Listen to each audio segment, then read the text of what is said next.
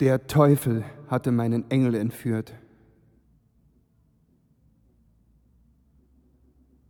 Hand in Hand waren sie ins Verderben geflohen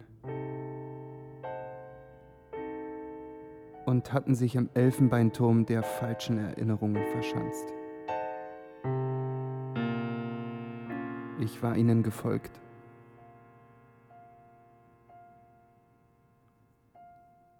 Mit aller Verzweiflung hämmerte ich gegen die verriegelte Tür des Zynismus.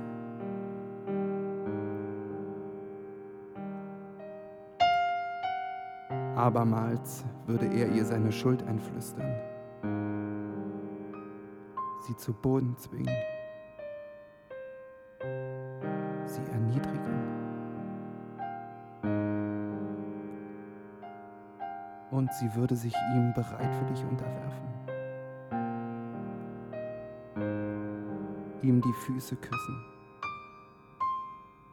und ihn um Vergebung anflehen.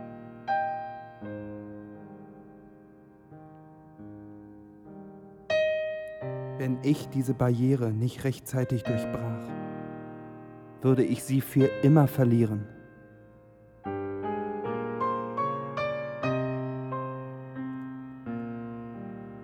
Dann plötzlich löste sich das Schloss.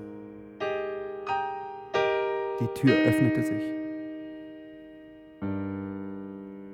Und ich blickte ins Angesicht des Bösen.